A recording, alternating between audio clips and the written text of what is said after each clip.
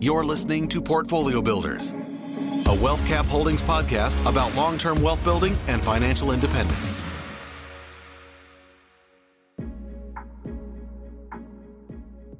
Hey, everybody. Devin here, your host for today's Portfolio Builders podcast, and I am really excited to have our guest, Peter Skaggs, on with us today. We are going to be doing a deep dive on all things financing. There are a lot of different kinds of loans out there that investors can use. And I'm super excited to get to chat with Peter because Peter is not just a loan officer, but also an active investor himself. So he really understands what it's like from both sides, being a lender and an investor. So Peter, thank you so much for joining us today. Super excited to have you on. Why don't we start with just telling us a little bit about you, your background, and how you got to be the owner of Innovative Mortgage Alliance. Well, thank you, Devin. I'm excited to be here. It's my pleasure. So started Innovative Mortgage Alliance, 12 years ago this past May. So we've been doing loans for quite a while now. Before that was working for a broker banker, one of the larger ones in the country, for about 4 or 5 years. And then they were a product of the 2008 meltdown. And I went out and tried my hand for about 3 months outside of the industry, and I'm just passionate about real estate. I love real estate, and I sounds really nerdy, but I also like the financing side of real estate and doing the numbers, figuring out the numbers, getting into the math, and so it drew me back in, and I started my brokerage, like I said, May of 2009, and we've just been growing since. We are a mortgage broker, and so the advantages that gives to your investors is that we don't represent a specific bank. We actually will learn about the investor and what their financial circumstances are, what some of their goals are, et cetera. Where they currently are in their investing life cycle, and then we will go out and find the right product for them. Instead of trying to fit them into our box, we're going to go find the right box for them, and that usually ends up being a better product, a better result for everybody. So that's awesome. And tell us a little bit about like your personal investment experience too, because I know you've got a portfolio yourself. Yeah. When did you start investing? And was that like when you got into the mortgage industry or? Yeah. Good question. So I bought my first investment home at the perfect time in late 2007. Oh. And so I made a wise decision there. I said, everybody else, I was helping lots of real estate investors buy, and I thought, well, everybody else is doing it, I might as well do it. And so I went and bought, and I still own that home. I'm about to sell it because of the equity position. I bought it for $340,000, Devin. I was renting it for about $1,800 a month at the time. So it wasn't great numbers. I didn't know, 1% rule and some of those other things, and we went to refinance it in November of 2011. And it appraised for $220,000. So I bought it for $340,000. Ouch. It appraised for $220,000. And like a lot of people, I was way upside down. And the amazing thing about real estate is it tends to bounce back. I will probably sell that home for around $650,000 now. Whoa. So yeah. So 14 years later, I'll almost have doubled the purchase price. And with a massive drop, just a couple of years into owning that home. So that's one of the blessings of real estate. One of the amazing benefits is if you can buy a cash flowing property like WealthCap's going to help us invest in, we buy the right properties. And we hold it long term. I've heard the saying that real estate, buying real estate's like, can be like a bad haircut. If you hold on to it long enough, it'll always get better, right? So I'm about to sell that property. I own it free and clear now, and I'll sell that property $650,000 roughly. And then I'll put that into something much better, like what you guys sell. Turnkey properties, most likely is where I'm going to invest. So since then, the building I'm sitting in right now, I own this commercial building. I have a vacation rental in Kauai, Hawaii that we love to use. Yeah, it's awesome. I highly recommend that. It's a great model. It's not as passive, requires a little more work on our part, but there's a nice return. I might be off on this, but it's like 14 or 15 turnkey properties out there in Missouri. Now, single family, 3-bed, 2-bath, 4-bed, 2-bath, pretty typical, and love those.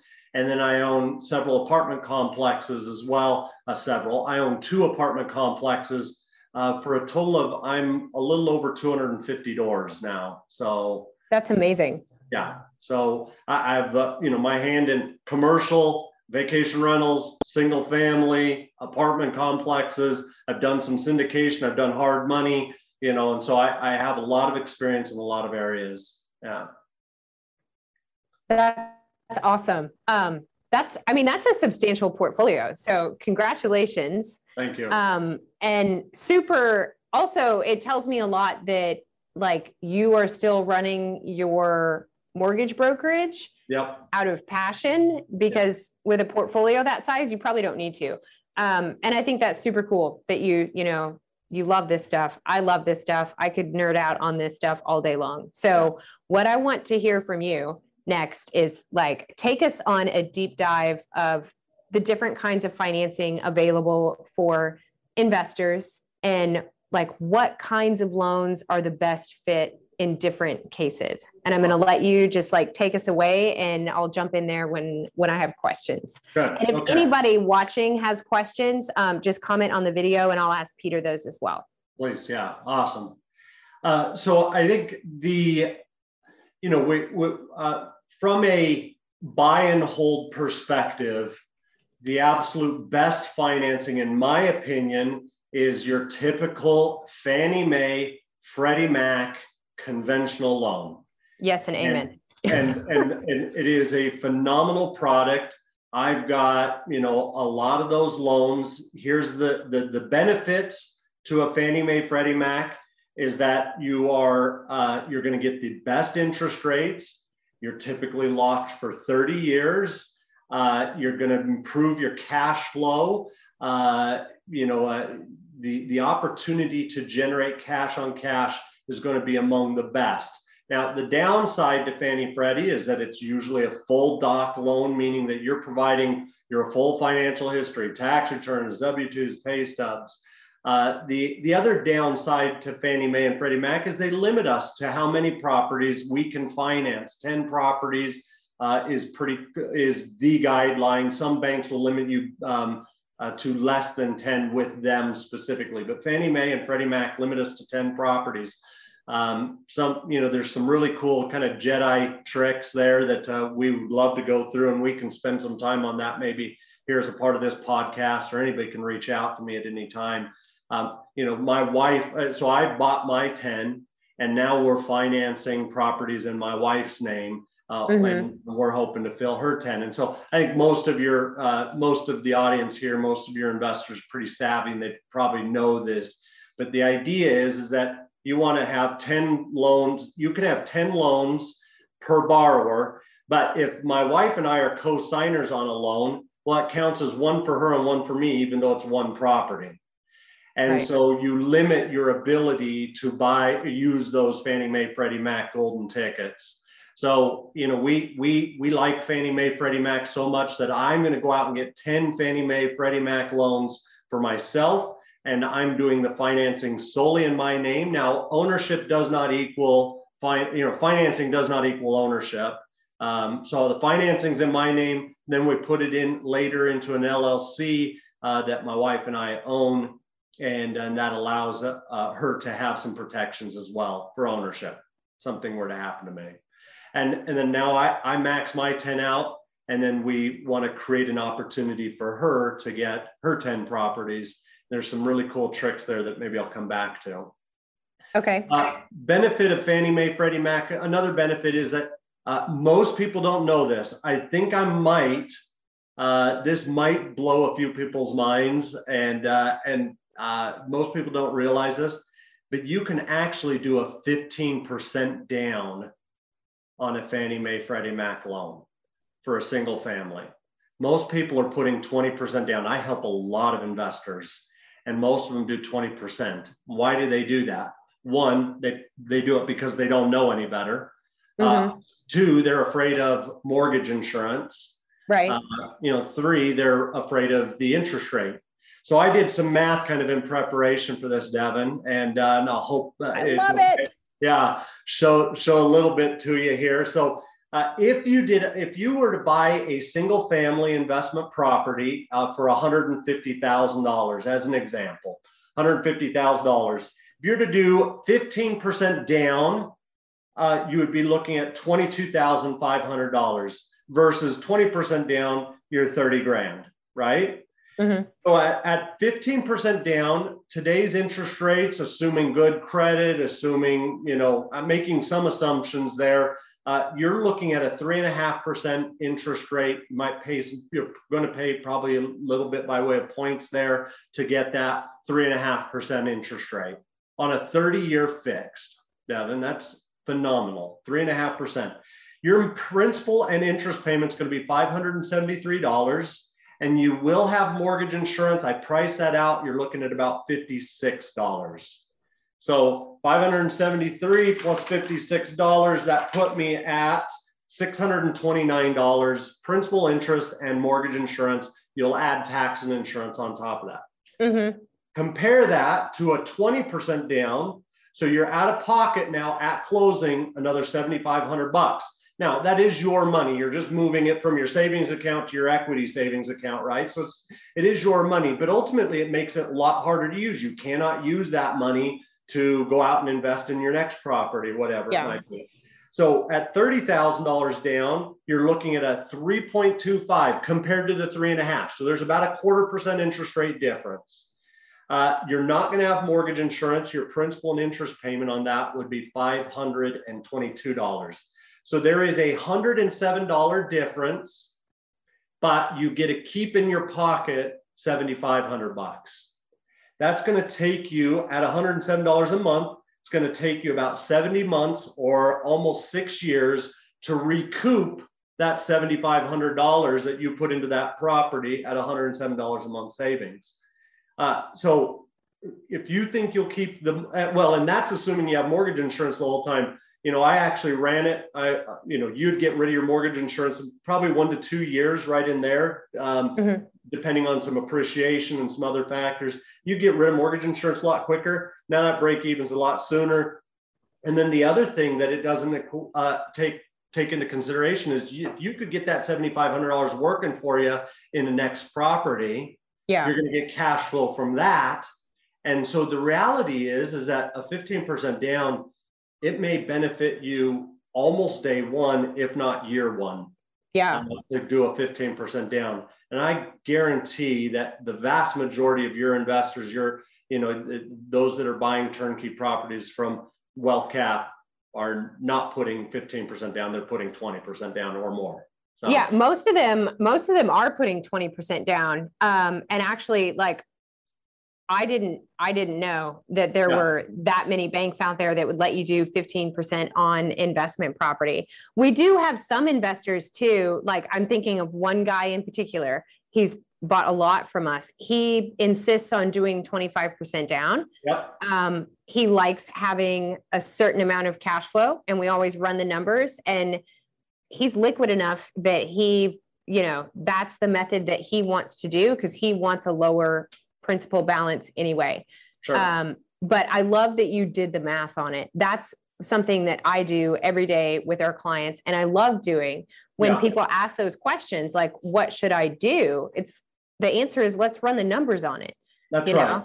Because $50 in mortgage insurance, even if you did have that for 3 or 4 years, if you're able to raise the rent, then it makes up for that for that monthly expense of that little bit of mortgage insurance. I bought my first property with 15% down. I didn't have to pay mortgage insurance, but I did have a 5-year ARM. So, so it wasn't a 30-year fixed.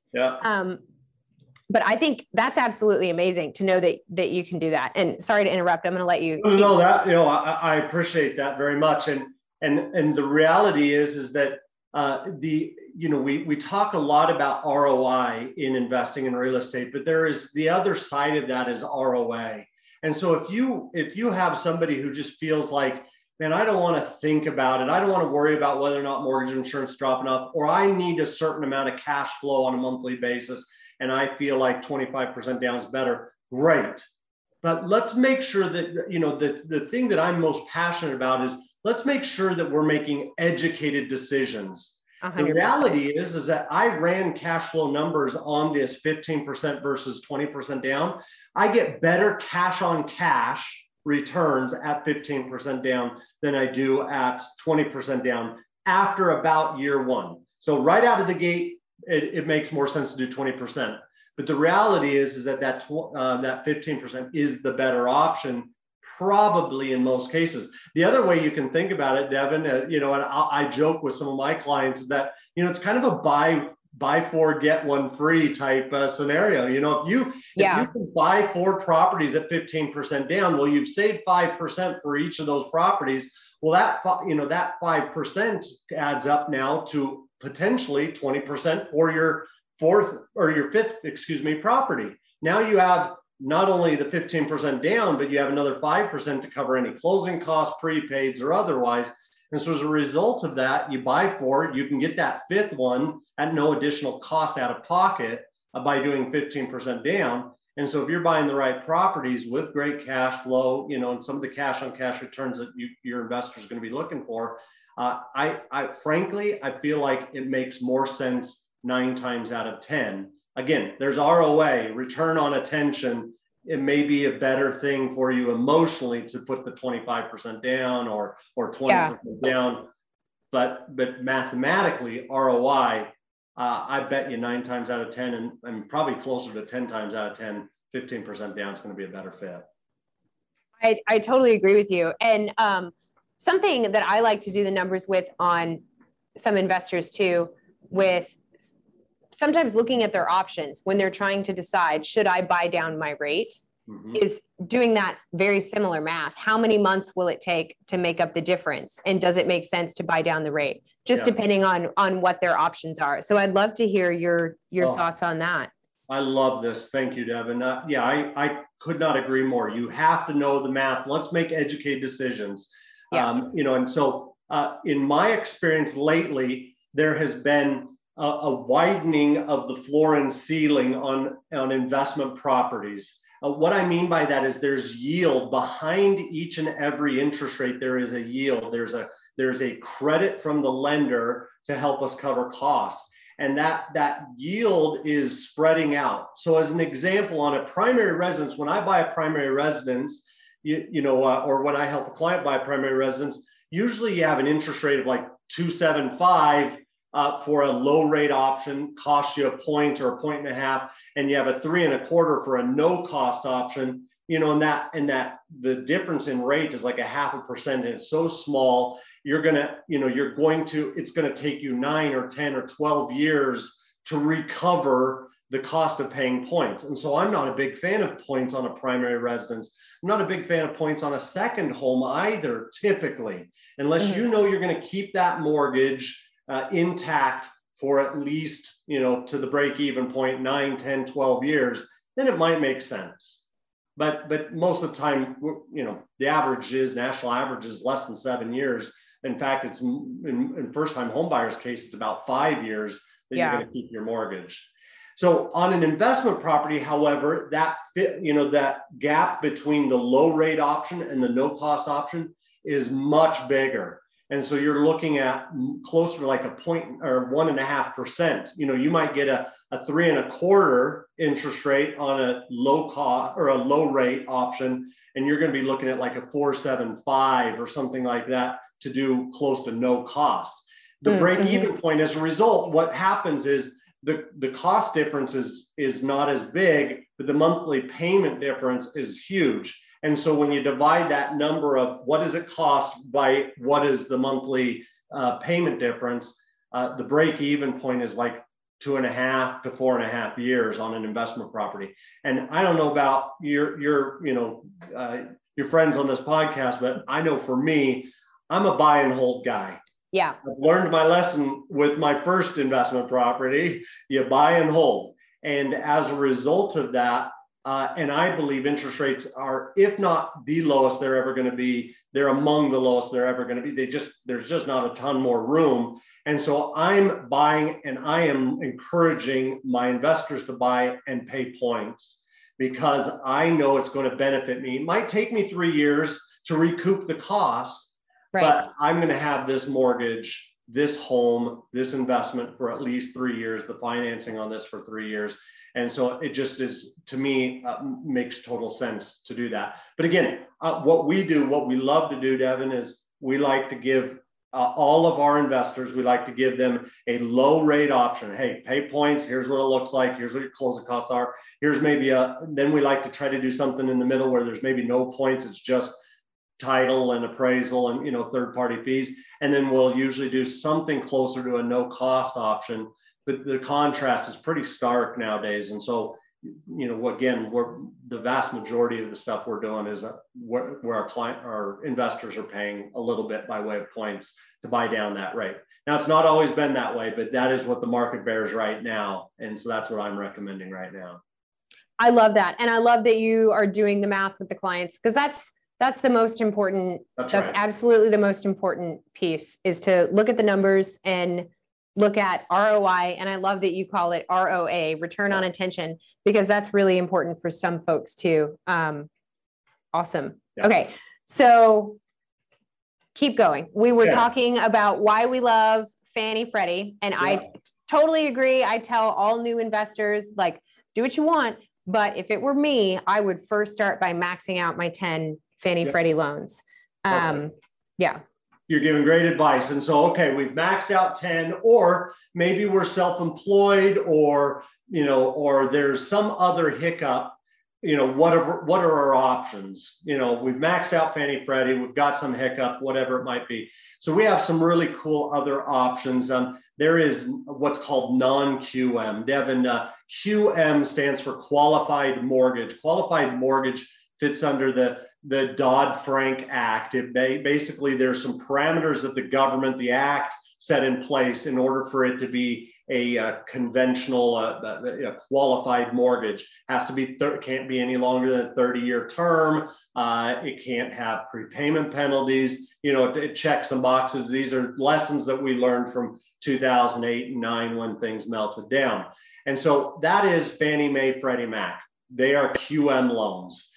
There is a non-QM that kind of filled some void for those people that maybe high net worth, but don't show a ton of income on their taxes. Maybe they've maxed out their Fannie Freddie or whatever it might be. So that non-QM option, we refer to it as asset-based lending, and depending on the non-QM lender, they might have different pet names for it, but it's asset-based lending. And basically it is based on credit score, assets. They look at assets because they want to know what your reserves are. They're typically looking for about a 6-month PITI reserve for every investment property you have. So they're going to look at reserves, and then they're going to look for down payment. So that's why they're looking at assets. And then the final thing they're going to look at is the lease. What is the projected rents, or what is the rents, the rent or lease agreement in place? What are those rents? And that's what they're looking at. Do you have good enough credit? Do you have assets? And do you have a lease? And does that lease cover the mortgage payment? That's the proposed mortgage payment. And as long as that's the case, you should be able to get financing on this. You're looking at, I ran some numbers. So again, on a 20% down Fannie Freddie, you're at about 3.25. As opposed to non-QM, you're going to be closer to about a 4.5. But are you kidding me? 4.5% interest rate historically is phenomenal. When I started my company 12 years ago, I was selling my friends and family on their primary residence at a 5.5 or a 5.25. We're talking a 4.5% for a 30-year fixed. And all you're doing is asset-based borrowing. You're showing them that the asset can support the monthly payment, and you have some reserves just in case a tenant leaves in the middle of the night. So it is awesome. A couple things. The benefits are that it is asset-based. You can go up and over 10 properties. So that's your 11th, 12th, 13th, and so on investment properties. The interest rates are still phenomenal. You're still 30-year fixed. The negatives are there is a prepayment penalty. You can buy yourself out of that prepayment penalty. But again, I think you're going to keep the loan in place probably for a good amount of time. It's a 3-year usually prepayment penalty. And so I would keep that in place and wouldn't be worried about it. The other thing that you want to be aware of, the interest rates are a little bit higher. And the other thing to be aware of is that the underwriting can be a little bit more disjointed. Fannie and Freddie have done a really good job of saying, here's the guidelines, this is what we do. And all these lenders now have been selling Fannie and Freddie loans for years. And so as a result, they have a fairly, pretty clearly defined process. This non-QM's still considerably new, even though it's been around for 3, 4, 5 years now, in a lot of cases, it's still fairly new. And so some of the underwriting is a little disjointed, so turn times might be a little slower on that or whatever it might be. Mm-hmm. But all in all, we get them done all the time. The other thing to be aware of, I don't know if it's a negative, but it might be a negative, is that most of the non-QM lenders, I haven't found a non-QM lender that'll lend us less than $75,000. So meaning that you're buying something for, $100,000 and you're putting 20% down, you're at $80,000. Buying 100, you're putting 20% down, you're at 80 grand, you're okay. But if you buy anything under 100,000, you might start to run into issues there. So just be aware of that. Most of them want to be about $100,000 or more on these asset-based lendings as far as loan amounts. So you're wanting to buy something in the $130,000 range typically to use these. So I like non-QM. It's a great option. I'm not there yet, but I will have no hesitation using non-QM. I got a couple. Do you? Oh yeah. I mean, when sometimes one of the downfalls with the Fannie Freddie is if your DTI is maxed out and nobody's going to give you any money, that's the next stop. And they totally work. And like one of mine, I think I have a rate of, it's almost 6, but the numbers still work and I don't care. And I'm going to hold it for a long period of time. So it's cash flowing and I don't care that the interest is 6% because I was able to do the loan, get the house, it's cash flowing, it's rented, and I'm super happy to have it in my portfolio. And then another one, the second QM loan, like on one of them, I bought the rate down and on one of them I didn't, because I did the math on how long it was going to take, thinking about, how often am I likely going to be able to raise the rent, blah, blah, blah. And on one, the math made more sense to buy down the rate than the other. Yep. Got a girl. That's amazing. That's awesome. Good for you. And that's absolutely right. Do the math, know what your numbers are, and somebody else's numbers as to what is the right investment for them are going to be different than mine. Yeah. I have a certain threshold that I want, but that threshold might be different than what Devin, your threshold is, or what, any other investor's threshold is. Right now, my thresholds come down. I am so, bullish on the real estate right now. I feel like what we're going to run into is an affordability issue with labor costs going up, with material costs going up, with everything going up and up and up, rents are not keeping up. Mm-hmm. And so I believe the government's going to come in and have to subsidize. They're going to step in and try to fix this. And I think that's going to be phenomenal for investors, because now we're going to have governments, it's almost going to be like, class, what are they, Section 8 housing? That's what I'm looking for. Section 8 housing is going to be almost like that. I think they're going to have to expand that program or provide some sort of additional benefits. And they're going to, and we're going to be, in the United States, we push home ownership, and I'm a big fan of home ownership, and I love to help people get mortgages. I love assisting, but ultimately we are unique in the world. Most big countries are more renters than they are owners. And I think we might be starting to head a little bit in that direction unless there's some changes. And so as a result of that, I, as an investor, want to buy a lot of real estate because I think there's going to be a lot of renters in the market. And I believe that the government's going to help subsidize some of that some way, some program, somehow here in the future. And so I'm big on real estate right now, buying as much real estate as I can,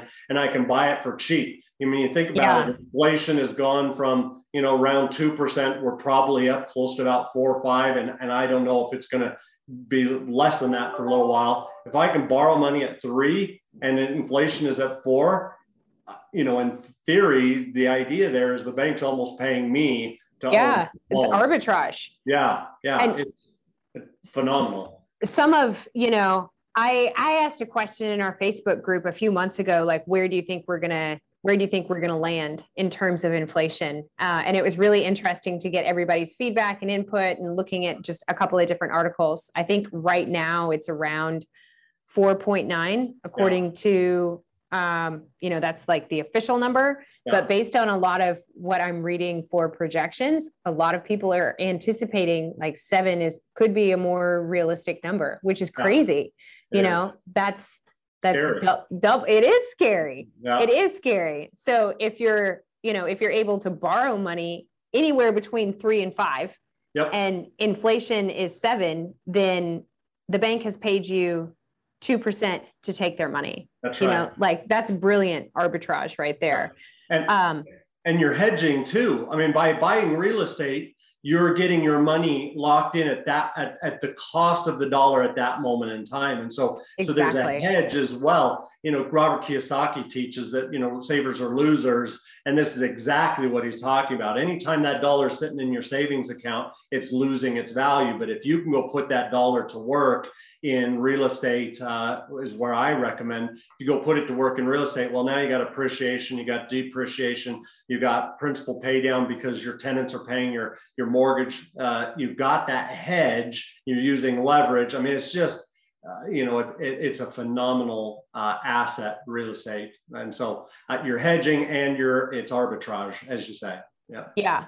I love that you talked about affordability too, because we rehab a ton of houses every month, and we notice that, of course, the cost of materials going way up. Shipping has gotten more expensive and it's taking longer. So some projects, maybe, the cost of materials has gone up some, but due to the lag in shipping time, it's costing more money because you're holding longer.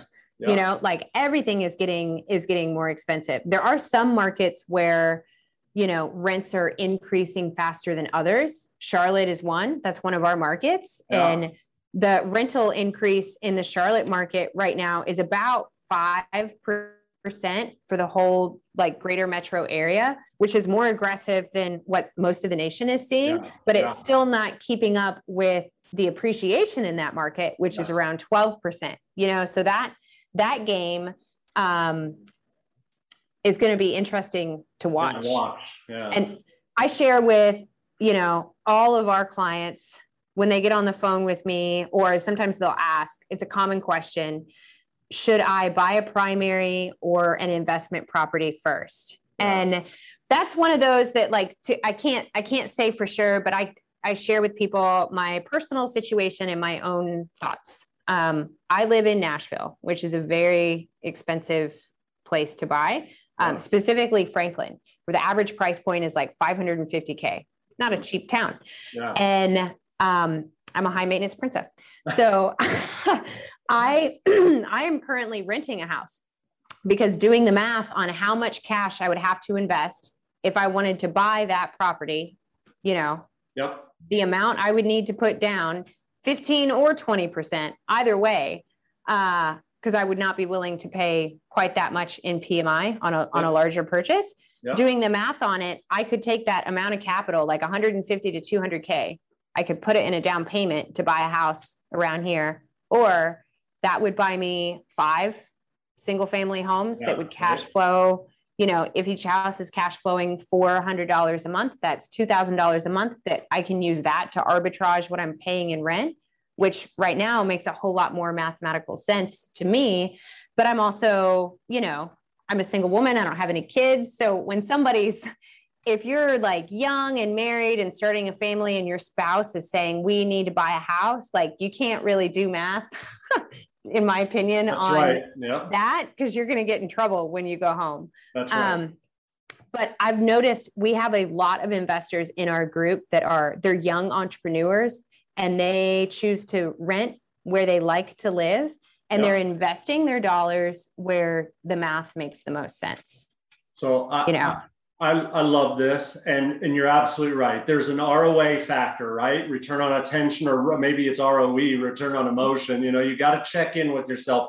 You know, I'm married to a wonderful, beautiful princess, and the princess needs her castle.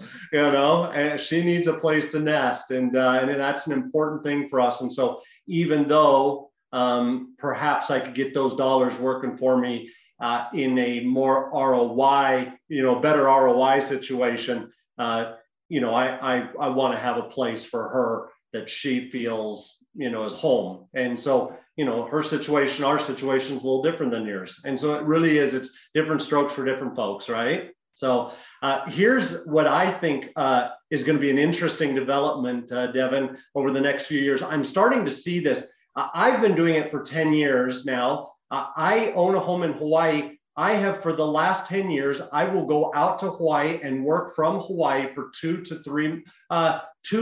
months. The longest we've done is like 9 or 10 weeks. So we will go out to Hawaii anywhere from a month to 2+ months, and I'll work from there. Mm. And COVID has, I think, awoken a lot of people to this possibility. We are seeing more and more people wanting to stay in our Hawaii condo for a month at a time, 2 months at a time. We've got a gentleman in there. He's not paying, I mean, it's not a little amount. He's paying to be there for 4 months. Wow. And so he's staying in our place for 4 months. But then when he's done, he washes his hands of it. He doesn't have property tax to worry about, HOAs to worry about, maintenance, upkeep to worry about. He goes to the next. I think that, something, your investors, you might consider is you buy a place where you would like to vacation on a regular basis. You own that home as your primary residence or as a second home. As a second home, you only have to occupy it for 2 weeks out of the year. You buy it as a second home, you get phenomenal financing. You only have to do 10% down, and then you vacation rent it for the rest of the time. And so now you have invested, and Hawaii has been wonderful for me. I have my cash on Hawaii has been almost 100%. Wow. And, it is phenomenal. But it's not because I make good money on it as a vacation rental, but I make even better money on an appreciation play. And so I suspect that Franklin, Tennessee might be a similar situation where you're seeing those values climb because it's such a desirable location. So maybe you buy something, and people love to come to Nashville. I've been to Nashville a few times. It's a fun, cool place. It's got a neat vibe. And so I'd love to vacation rent a place. And so maybe you have a place that you live for a couple months out of the year, and then you vacation rent it and, for the rest of the year, and you go to your next home that you vacation rent. I think that's going to be a trend where people are going to want to, live in certain areas for 3-4 months at a time, and they're just going to move, and they may not ever own a home truly, and they'll just keep, they'll work from anywhere and move around. And so we as investors see those opportunities and can provide something, value. Well, let's provide them a great place in a really cool town, and all the amenities that they might be looking for, and spoil them a little bit. Anyway, just a thought, and that's Peter's opinion, and whether or not I'm right, I don't know, but there's a trend in that direction right now, I feel. No, I like it. I think it's great. And I think I could nerd out with you like for a really long time. Yes. We're probably going to be doing some more of these. Good. I hope so. Yeah. A couple things I wanted to ask you about the non-QM asset-based loans.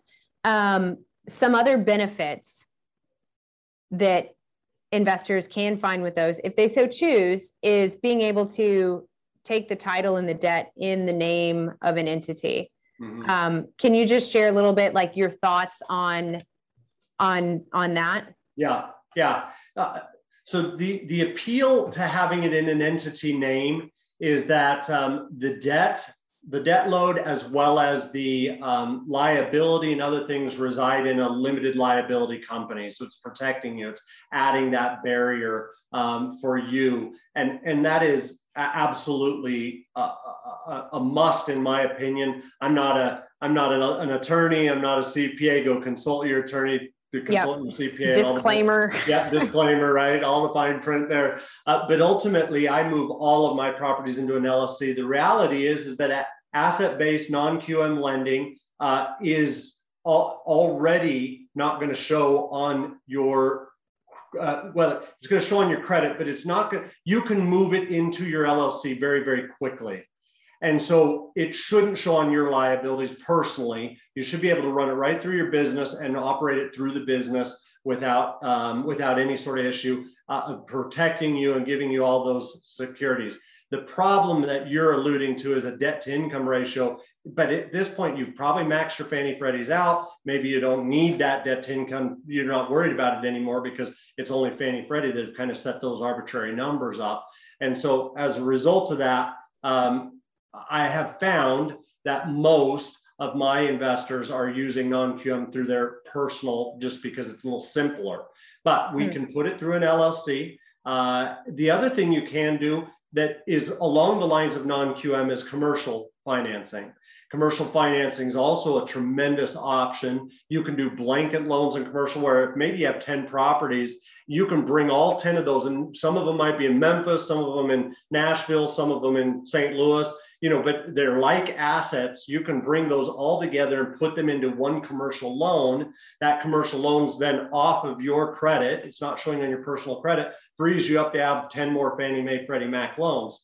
The benefit to that is that it does free you up to go and get a little more aggressive. The downside is usually those commercial loans are going to be some sort of ARM. They're a variable rate. They're going to be a 5-year. Oftentimes they're a balloon payment. Oftentimes they're amortized only over 25 years. So the cash on cash becomes, the cash flow is reduced by moving it to commercial. Again, very, very bullish on buying real estate. I think you should. Commercial financing is awesome because, again, it's asset-based lending. It's a lot like the non-QM in that regard. But there's some terms. You want to just run your numbers, know what your numbers are, feel comfortable with those numbers as you pursue or look into those options. So am I answering your question there?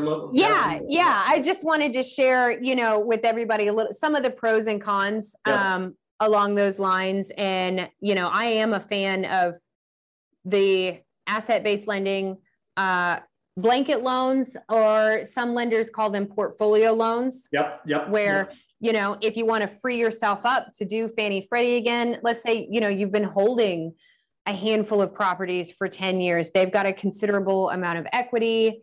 That, in my opinion, would be a great time to refi into a portfolio or blanket loan where maybe you're not leveraged quite as heavily, but they have their opportunities. Yes, and you'd have your cash flow, and you don't need, a 25-year term, or amortization, with a 5 or 10-year term. It's not going to be an issue to you. So commercial lending has a massive place in investing. It is kind of the, it's kind of the second step, in my experience, typically. You usually Fannie Freddie right out of the gate. Then you look at some of the non-QM, maybe commercial lending as kind of a second step, second option once you've exhausted Fannie Freddie. So, yeah. I agree 1,000%. So let the record show. I tell people that all the time. Start with their Fannie Freddie and then go on to the commercial or asset-based lending. So thank you for backing me up, everybody that's listening, who's been listening to me talk for a year and a half about. And I'm also just like super stoked to like have gotten to nerd out with you for an hour on real estate math. Like, it's my favorite thing to do. Me too. I'm so excited. I may have met my new best friend. All right. Guys in this studio are like, whatever. Anyway, giving me weird looks like this girl is bizarre. But I've taken up an hour of your time and I am so grateful. Peter, you have been amazing. I loved everything that you shared today. We're definitely going to have you on the podcast again because there is so much real estate math that I think we can share with people just to educate them, you know, whether they're going to choose to invest in WealthCap or if they go elsewhere, like learn how to do the math so you don't make dumb mistakes. And for anybody that's listening that needs help with a loan for a primary, second home, investment property, or anything, Peter, what is the best way to get a hold of you and your group of loan officers? Yeah, awesome. Thank you for the time. And yeah, I mean, I'd love to do this. We got some do's and don'ts, and I got a few other things that I'd love to throw out there. We've got some ninja moves, so we need to do this again. So thank you, Devin. Best place is you can go to innovativerates.com. So innovative, RATES.com. And you can just communicate with us right through our website. You can actually look at interest rates. You know, we are a broker, and so we have to be licensed in every market. And so we might not be licensed in your market. Having said that, we are in 17, 18 states. I think we're in every market that you're in. And I want to be a resource. I'm passionate about it. I love it. I've learned lots and lots of lessons, mostly because I've made lots and lots of mistakes. Same. I would welcome, if you're buying in New York and I'm not yet in New York, please don't hesitate to reach out to me. I'd love to be a resource. The phone number for me, here's my cell phone, 801-664-1079, 801-664-1079. Reach out to me, text me, call me, and I'd love to be a resource to you and see if we can help you. So. Awesome. Yeah. Thank you so much, Peter. And of course, anybody if you're watching live or if you're listening to the podcast later and you want to find out a little bit about investing in turnkey, see if that might make sense for you. I am easy to find. wealthcapholdings.com/waitlist will take you to my calendar. And if you are not yet in our Real Estate Portfolio Builders Facebook group, please join. We have tons of education, resources, content in there for you that will help you along the way. So thanks again so much, Peter. I have really enjoyed this hour with you and I can't wait to do it again. My pleasure. I look forward to it. Thanks, Devin. Okay. Bye, guys. Thanks for listening. Discover how you can start building wealth with real estate even without experience in our free book, Why Real Estate and How to Get Started, by visiting wealthcapholdings.com/book. That's wealthcapholdings.com/book.